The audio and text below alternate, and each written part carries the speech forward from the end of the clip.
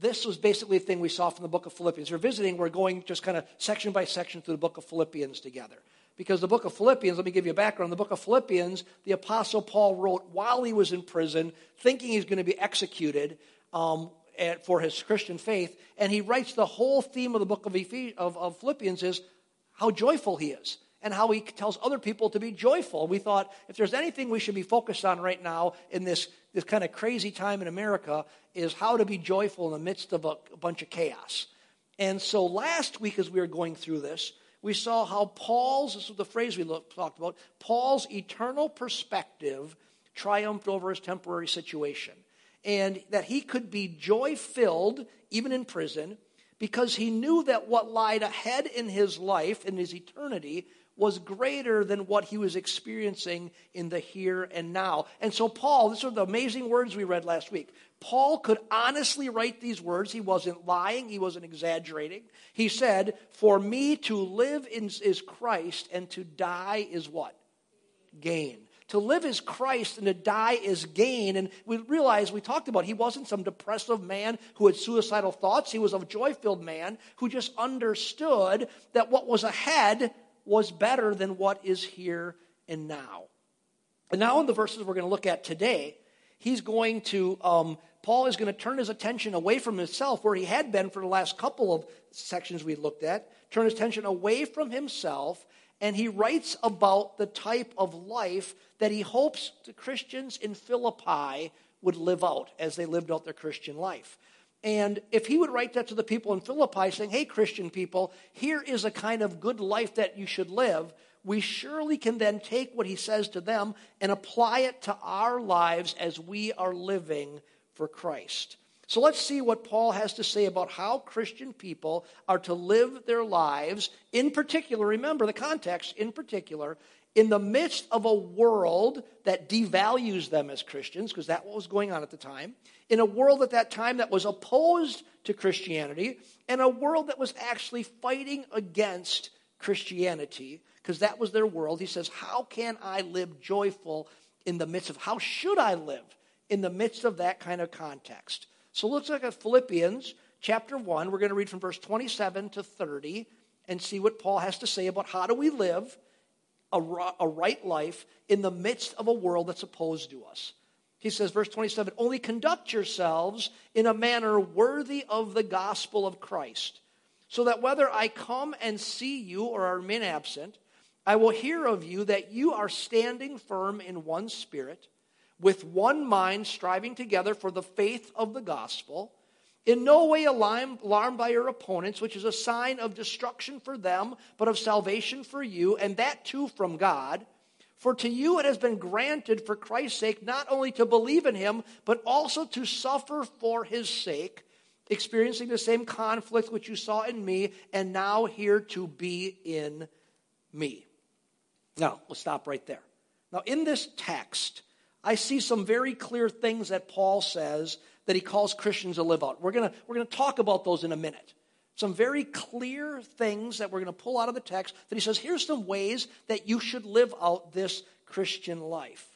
But before we get to those, I think there's something that we need to consider before we look at the specifics. And it's this, and it's an underlying concept, and it's a concept that I'm not sure that a lot of people in the church world even today are really believing anymore, and it's this. Paul is laying all his teaching on this foundation, that there are expectations for Christian living. That there are expectations for Christian living. Paul writes this. He starts out by saying, conduct yourselves in a manner worthy of the gospel of Christ. He says, live in such a way that you're living a life worthy of the gospel of Christ. He's saying, listen, church, listen, Christian people, there are some expectations on Christian living. And I was thinking about this. When was the last time myself or you, when was the last time we evaluated our conduct and our actions and our life decisions through the lens of them being worthy of the gospel of Christ? Think about what that means today. Think about what the gospel of Christ says to us. It says God loves mankind and all creation so limitlessly that he himself came into the world that he created in order to make himself more completely known to mankind. And that in coming to the world, that he gave his life in our place, that God himself died for the sin of mankind, for the sin guilt of all of us, and then God himself rose from the dead, freeing mankind from the curse of sin and death. And what Paul is saying, that's the gospel. What Paul is saying is, as Christians, let's conduct our lives in a way that honors what God has done for us through the life and the death and the resurrection of Jesus. That because we have received such blessing and such grace and such an amazing gift, then how we choose to live our lives should reveal our gratitude for God's goodness.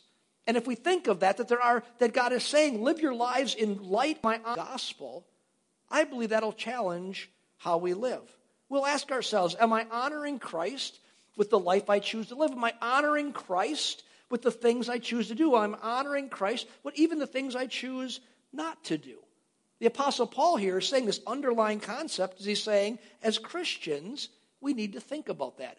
We need to think about, am I living in a way that is honoring, worthy of the gospel? And with that underlined, what Paul then does in this text, the rest of these verses, is he explains how we could live such a life, one that he says is worthy of the gospel of Christ. So as you look at the text, what's the first thing we see about such a life? That Paul says, here is how we could live that life. Well, the first thing we see is that Christians, he's saying, should stand firm in one faith. Look at verse 27. Only conduct yourselves in a manner worthy of the gospel of Christ, so that whether I come and see you or remain absent, he's saying whether I get out of jail or not, I will hear of you that you are standing firm in one spirit. What's he mean by that? Standing firm in one spirit, he's basically saying this, that there will be unity in the church, that there will be unity in the family of God. And we need to remember something when we read at Scripture, when we look at Scripture. Paul was writing to real flesh and blood Christian people just like you and just like me. And 2,000 years ago, he had to remind Christians of the same thing that we need to be reminded about today, that the body of Christ, the family of God, must be unified. We must choose and fight to live together in unity. And I mean by that, fight for unity. We need to fight to stay connected together and unified. You see, there is something unique about being a Christian. Before Christ in your life, think of this, each of us is identified primarily by something. We're either male or female, black or white, brown or Italian, German, Brazilian, Republican, Democrat, something. We were identified by what is unique to us, but also by what makes us different than somebody else. So you're either a Viking fan or a Packer fan or a Lions fan. And you identify that I'm different than you. Yes, I'm with the Packers, but I'm different than you because you're a Viking fan and I'm a Lion fan, or you're a Republican and I'm a Democrat, or you're an Italian and I'm a, Brazilian. We looked at what makes us different than other people. But that all changes when you come to Christ. Now in Christ, the Bible says this, you are a new creation. It says this, you have a new identity, that you are now a Christian, one who identifies with Christ as your Savior and your Lord. And the Bible says you are now citizens, not of this world. Yes, you're still a citizen of the world, but before that you are citizens of the kingdom of God. And that identity, your identity as a child of God, is now the most important thing in your life. That identity now unites all of us together. So you could be all those things we listed, but none of those things is primary. The primary thing that unifies us now is that we are all children of God, fellow citizens of the kingdom of God, that I am first and foremost a Christian, and along with all of the Christians, we make up the body of Christ. That we are unified together. We are joined together as the family of God, the body of Christ. The Apostle Paul, who wrote Philippians, also wrote to the Ephesians. And this is what he said to the Ephesians about the same thing. In Ephesians chapter 2, verses 19 to 22, listen to how Apostle Paul talks to them about they were disunified. And he's saying, this is how you're now unified together, primarily above everything else in your life. You are now unified as Christians. Listen to what he says to them. He says, so then you are no longer, say no longer. You are no longer strangers and aliens, but you are fellow citizens with the saints and are of God's household, having been built on the foundation of the apostles and the prophets, Christ Jesus himself being the cornerstone, in whom the whole building being fitted together is growing into a holy temple in the Lord, in whom you are also being built together into a dwelling of God in his Spirit. Christians are united into a dwelling place of the Spirit of God. We are no longer strangers to one another. What's it say here? But we are fellow citizens with the saints and are of God's household. Friends, when you're a Christian, when you have given your life to Christ, we are then united, whether we know it or not. Paul here is calling Christians to live out this unity, to recognize it and to live it out. In Portview, this is an incredibly vital message for our world today because our culture is being splintered and divided. And I'm not saying it's happening a lot in here, but it is happening a lot in our culture. And that division is even dividing people in the church in America today. People are taking sides. And as they do that, what do? When they take sides, they are demonizing those who disagree with them. Instead of simply disagreeing, many times Christians are acting just like those who don't know Christ, who don't know any better, and they're destroying the unity for the sake of winning. We're destroying unity for the sake of getting our way. We're destroying unity for the sake of making a political point. And Paul is saying, we as children of God are supposed to be different. We are to live lives, he says, what? Worthy of the gospel of Christ. That's a life that stands in unity with other Christians. Now, does that mean you're always going to agree with everybody else who's a child of God? No. Are you married? Right? Do Suzanne and I always agree? Do we, honey? No, we don't always agree.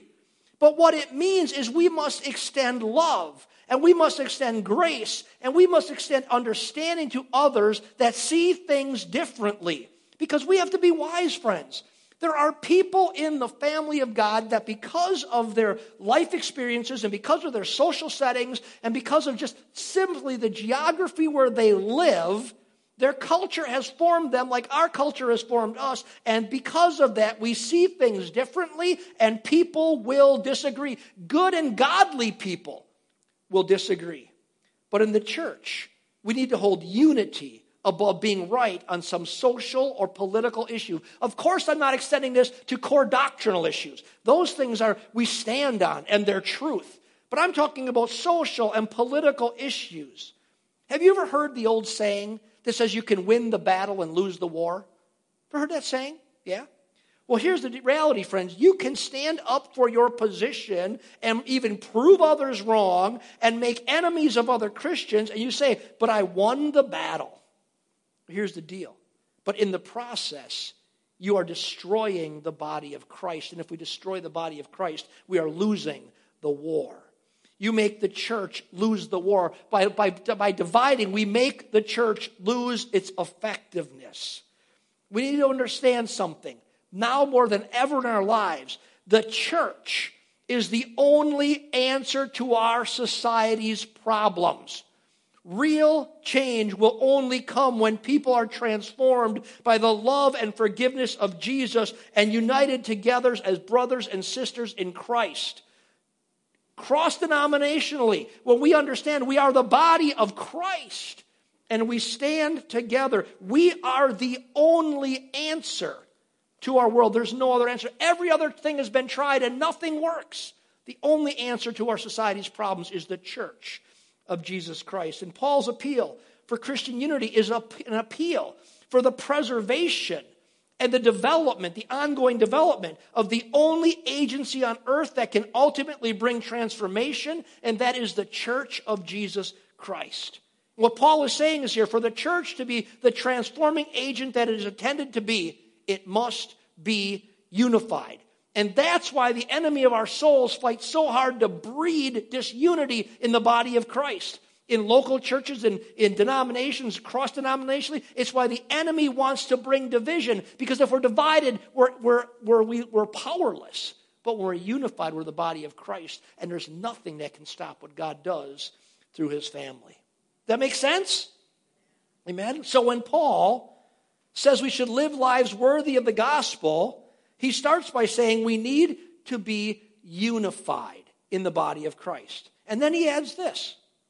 As a unified body, we then need to do this. We need to work together in gospel activity. Look at the rest of verse 27.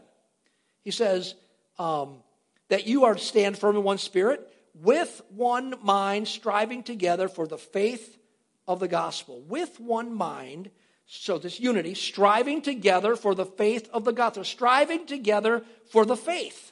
Paul is saying a life worthy of the gospel is you and me joining our efforts together to protect and to advance the faith. And this really got me thinking. In this COVID world that has changed everything about how we do everything, we come to church, we sit seats apart, we have limited attendance, we wear masks. In this COVID world where we've canceled a lot of the things that would go on, how are we working together? This COVID world isn't, if it wasn't a reality, we could point to how are we working together much simpler. We could look at our church calendar and say, you know how we're working together? We could just know that 2 or 3 weeks ago. We would have done our Hometown Hero event. Who remembers Hometown Heroes? And how sad we were when we had to cancel it. If you're visiting, we have this incredible event for all of the first responders of Ozaukee County. All the police and firemen and first responders and dispatchers and we bring them together here at our church and we bless them with a completely free event.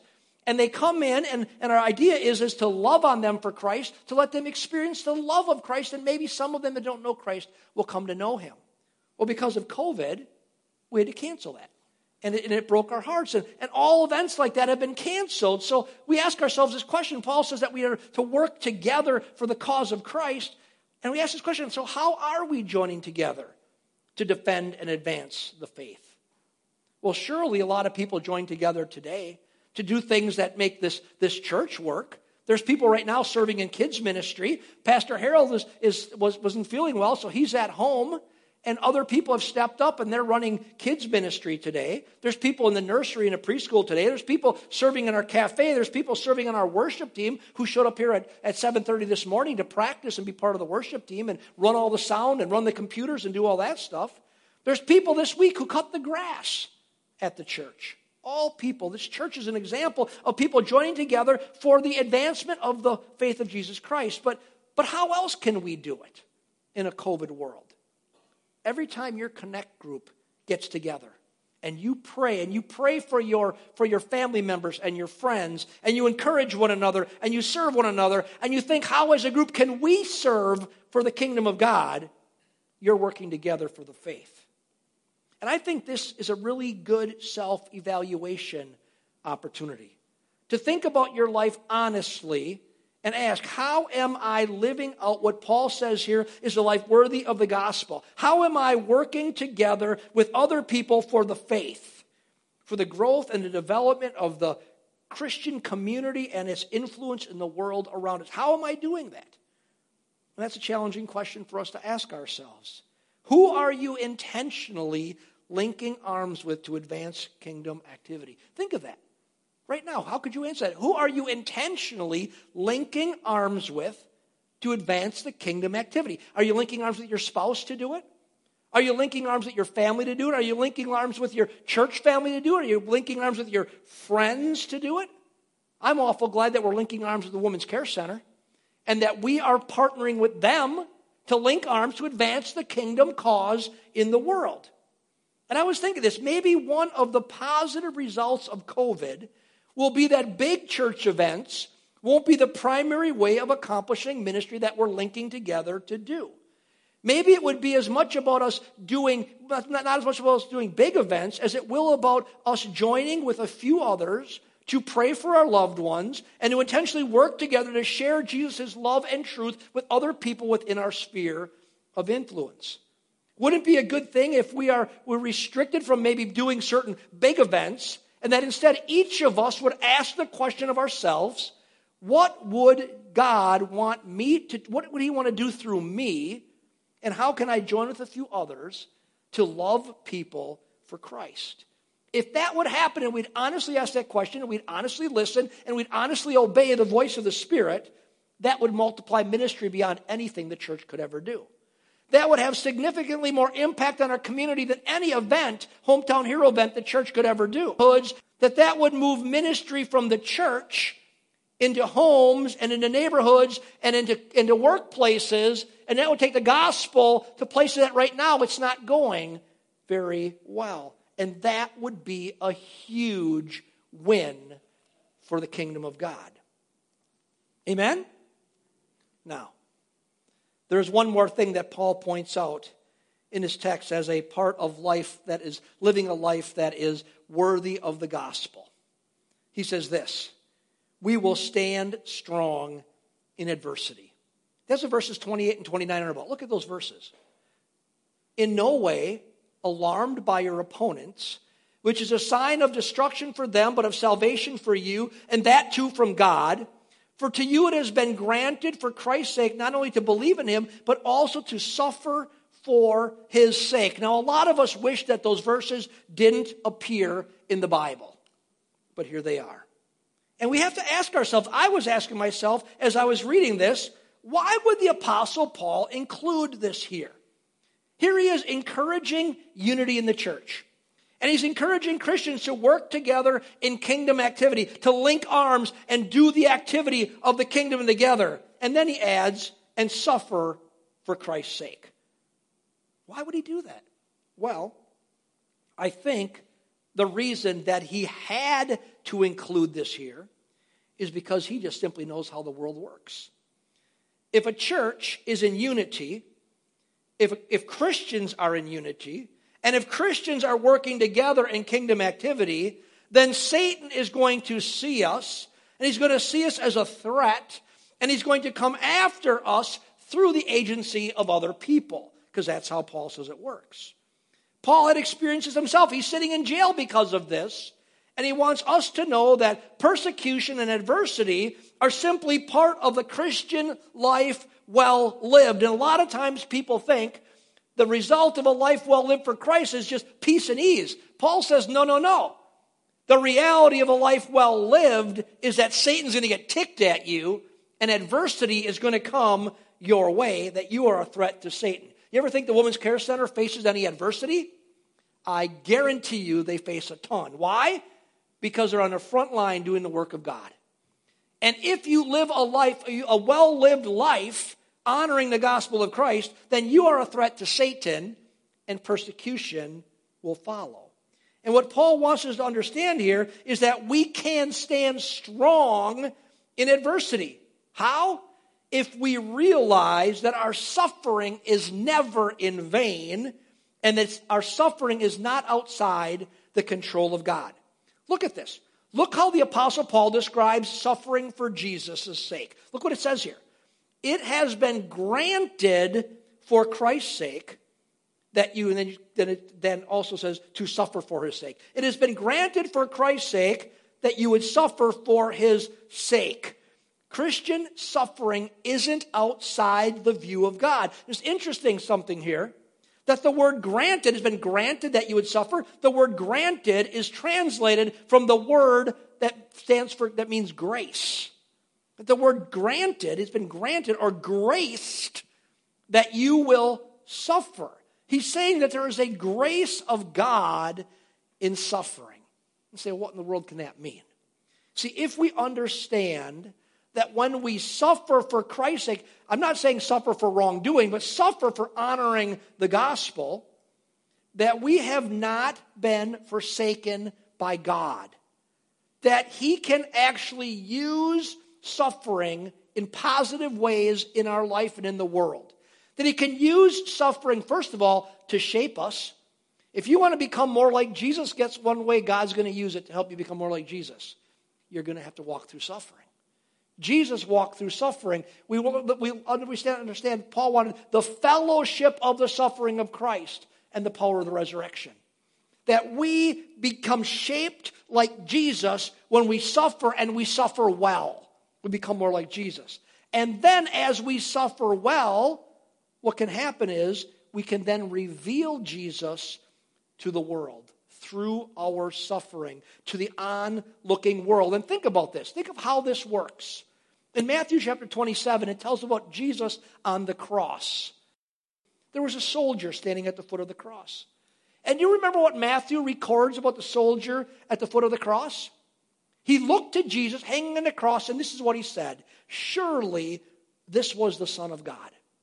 Why did he say that? Jesus just suffered and died, and you would think logic would say he surely must not be the Son of God, because why didn't he just get off the cross? But no, he looked at Jesus in the way he suffered, and he suffered. So, look, think of the two people on either side of him that are crucified. Did they suffer well? No, they yelled and they screamed, and one cursed Jesus. They suffered like normal people. But Jesus suffered like a lamb before his shearers is silent. Jesus suffered well, understanding that his suffering was part of the plan of God. And the soldier at the cross looked at Jesus on the cross and said, surely this was the Son of God. How Jesus suffered injustice revealed the reality of God in his life. It revealed how different Jesus was than other people who suffered without the reality of God in their life. And this is true for us, friends. Jesus is our example. As we are unjustly treated, if we're lied about, if we're marginalized as Christians in a continually post-Christian world, if we act like Jesus acted in love and grace and kindness and forgiveness, then we will reveal his reality to the onlooking world. But if we act like the world acts in hate and anger and retaliation and disunity, then the world looks at us and says, you're absolutely no different. And if they say you're no different, then Jesus doesn't matter. But if we will live like Jesus and suffer like Jesus, we'll reveal the reality of Christ to the world. And what Paul is saying is that's a life worthy of the gospel of Jesus. So think what Paul is saying in this text to us today as we wrap up. Paul says we are to live lives worthy of the gospel. He says, listen, children of God, followers of Jesus, there is expectations of us as followers of Christ. And he says, how should you live a life worthy of the gospel? He says, first of all, we should be fighting for unity in the body of Christ. Think about that the next time you're on social media and somebody that you know is a child of God posts something contrary to what you believe. How are you going to respond? Here's my greatest suggestion to you. Just delete Facebook off your stinking phone. Because most of us can't handle it. And it just drives you crazy, and it makes you angry, and it makes you mad, and that's not how God wants you to live. If you can't use it as a tool, get rid of it if it's ruining your life. If it's making you be disunified with other Christian people in the body of Christ, stop viewing it, or whatever other social media platform is on there. So the first thing he says we should do in a life that's well lived for the gospel, fight for unity. Be unified with the body of Christ, not disunified. Secondly, he says what? Link arms together with other people and do the gospel ministry. Advance the kingdom. We want the church. We love that we can gather, but you know what? We see how fragile this can be. But the kingdom of God's never chained. We can take the gospel everywhere we go, link arms with a few other people, and work together for the cause of Christ. And then he says, and stand strong together in adversity. He said, if we have adversity in our lives, guess what? It's just a sign that the devil thinks you're a threat. So don't be boo-hooing about it, although I'm not saying it's fun, but at least say this, God, what good can you bring out of it? Number one, make me more like Jesus through suffering. Number two, reveal the reality of Christ to the onlooking world around it, my relatives and my friends and my family and my coworker. Let them see how I suffer and see that I suffer like Jesus. Doesn't mean you don't struggle, but you suffer like Jesus and you reveal love and grace and kindness. And they go, there's something different about you. And you go, there is. And his name is Jesus. Paul says there's a way we can live a life worthy of the gospel. And he says this is how we live that kind of life. Amen? Amen. Bow your heads with me this morning. Father, this is a big challenge. We read your word, Lord, and I can stand up here and declare it and preach it. We see it as true. We know it's real. We know it's what we want, but we know this. We live in the real flesh and blood world with all of its challenges and its struggles, and this is what I pray for our church family this morning. Lord, as we live out our lives in the midst of this time of transition and change and chaos, help us to not look at all the whirlwind around us, but instead to keep our eyes fixed on you.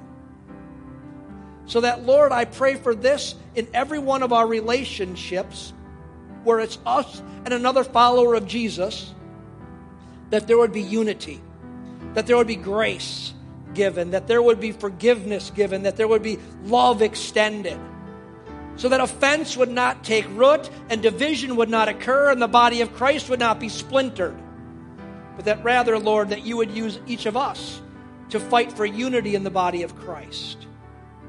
Father, we want to be different. We ask for this. We want the empowerment of your Spirit to live out this kind of life, to suffer well in the midst of adversity, to link arms together and do gospel ministry together. Lord, we seek your empowerment by the Holy Spirit. We open up our hearts right now. We say, oh Lord, here we are. Get rid of everything that doesn't belong. Point it out to us. We repent of it. We turn away from it. And then, Lord, help us to live our lives in step with you in such a way that you help us live out this life of unity with our church family and unity with the greater body of Christ. And Father, we would also ask this today, as all of us are together in this place.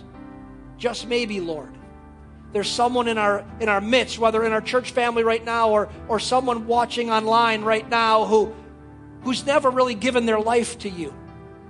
They've never really said yes to you. Maybe they even attend church, but they've never said yes to you. They've never said, I need Jesus as my Savior and Jesus as my Lord. And I want to stop being the God of my own life, and I want the Lord Jesus to be Lord of my life. And as you're feeling that today, the Bible says you can ask Christ in your life. You can confess Him as Lord. You can ask Him into your life. You can turn away from you being Lord and invite Him to be Lord of your life, and the Savior who washes away your sin and makes you brand new. And you can do that in the quietness of this moment. So you say, I need Jesus right now. You can pray like this: Jesus, come into my life. Forgive me of all the garbage in my life that's come from just my own foolishness and my own lack of wisdom and knowledge on how to live. And on this day, Lord, I welcome you into my life. I ask you to come into my life and forgive all the garbage and all the junk and take it all away and make me brand new. And today, Lord, I want to ask you to be the Savior of my life. I'm going to turn away from my old way and I'm going to follow you. And I ask you to be the Lord, the one who leads me from this day forward. So on this day, Lord, I give myself to you. I trust you with my life. Help me now from this day forward to follow you as my Lord and my Savior. Thank you, Lord. Amen. Church, God is showing us that we can live a life worthy of the gospel. we can live a life that honors Christ, that we live in step with him. We can welcome him into our life if we don't have him. And some of you maybe done that today here or online. If you've done that today, you've taken the first step in the right life, the life that God designed you to live. If you don't have a church home, Portview's here to help you. Let us know that you've asked Christ in your life, and we'll help you. For the rest of you who say, yes, Christ is in my life already, ask the Lord this week, how could I live this out? How can I live this practical message from Paul out in my life? Is there any area that I'm being stratified? How could that be fixed? How can I link arms with other people? How can I stand strong in suffering? And I believe this, the Spirit of the Lord will help us because he wants us to live a life that's worthy of the gospel. Amen? Let's stand together. I want to close by praying this benediction over us today. May the Lord bless you and keep you. The Lord make his face to shine upon you and be gracious to you. The Lord lift up his countenance upon you and give you peace. In the name of the Father, and of the Son, and of the Holy Spirit. Amen. God bless you, friends. Have a great day in Christ. If you need prayer this morning, I'll be here. I'll gladly pray with you. Otherwise, make your way out of the sanctuary. Take the unity and the love of Christ to your neighborhood and your friends and your family, and let's see Jesus change our world through the unified church. God bless you. Amen.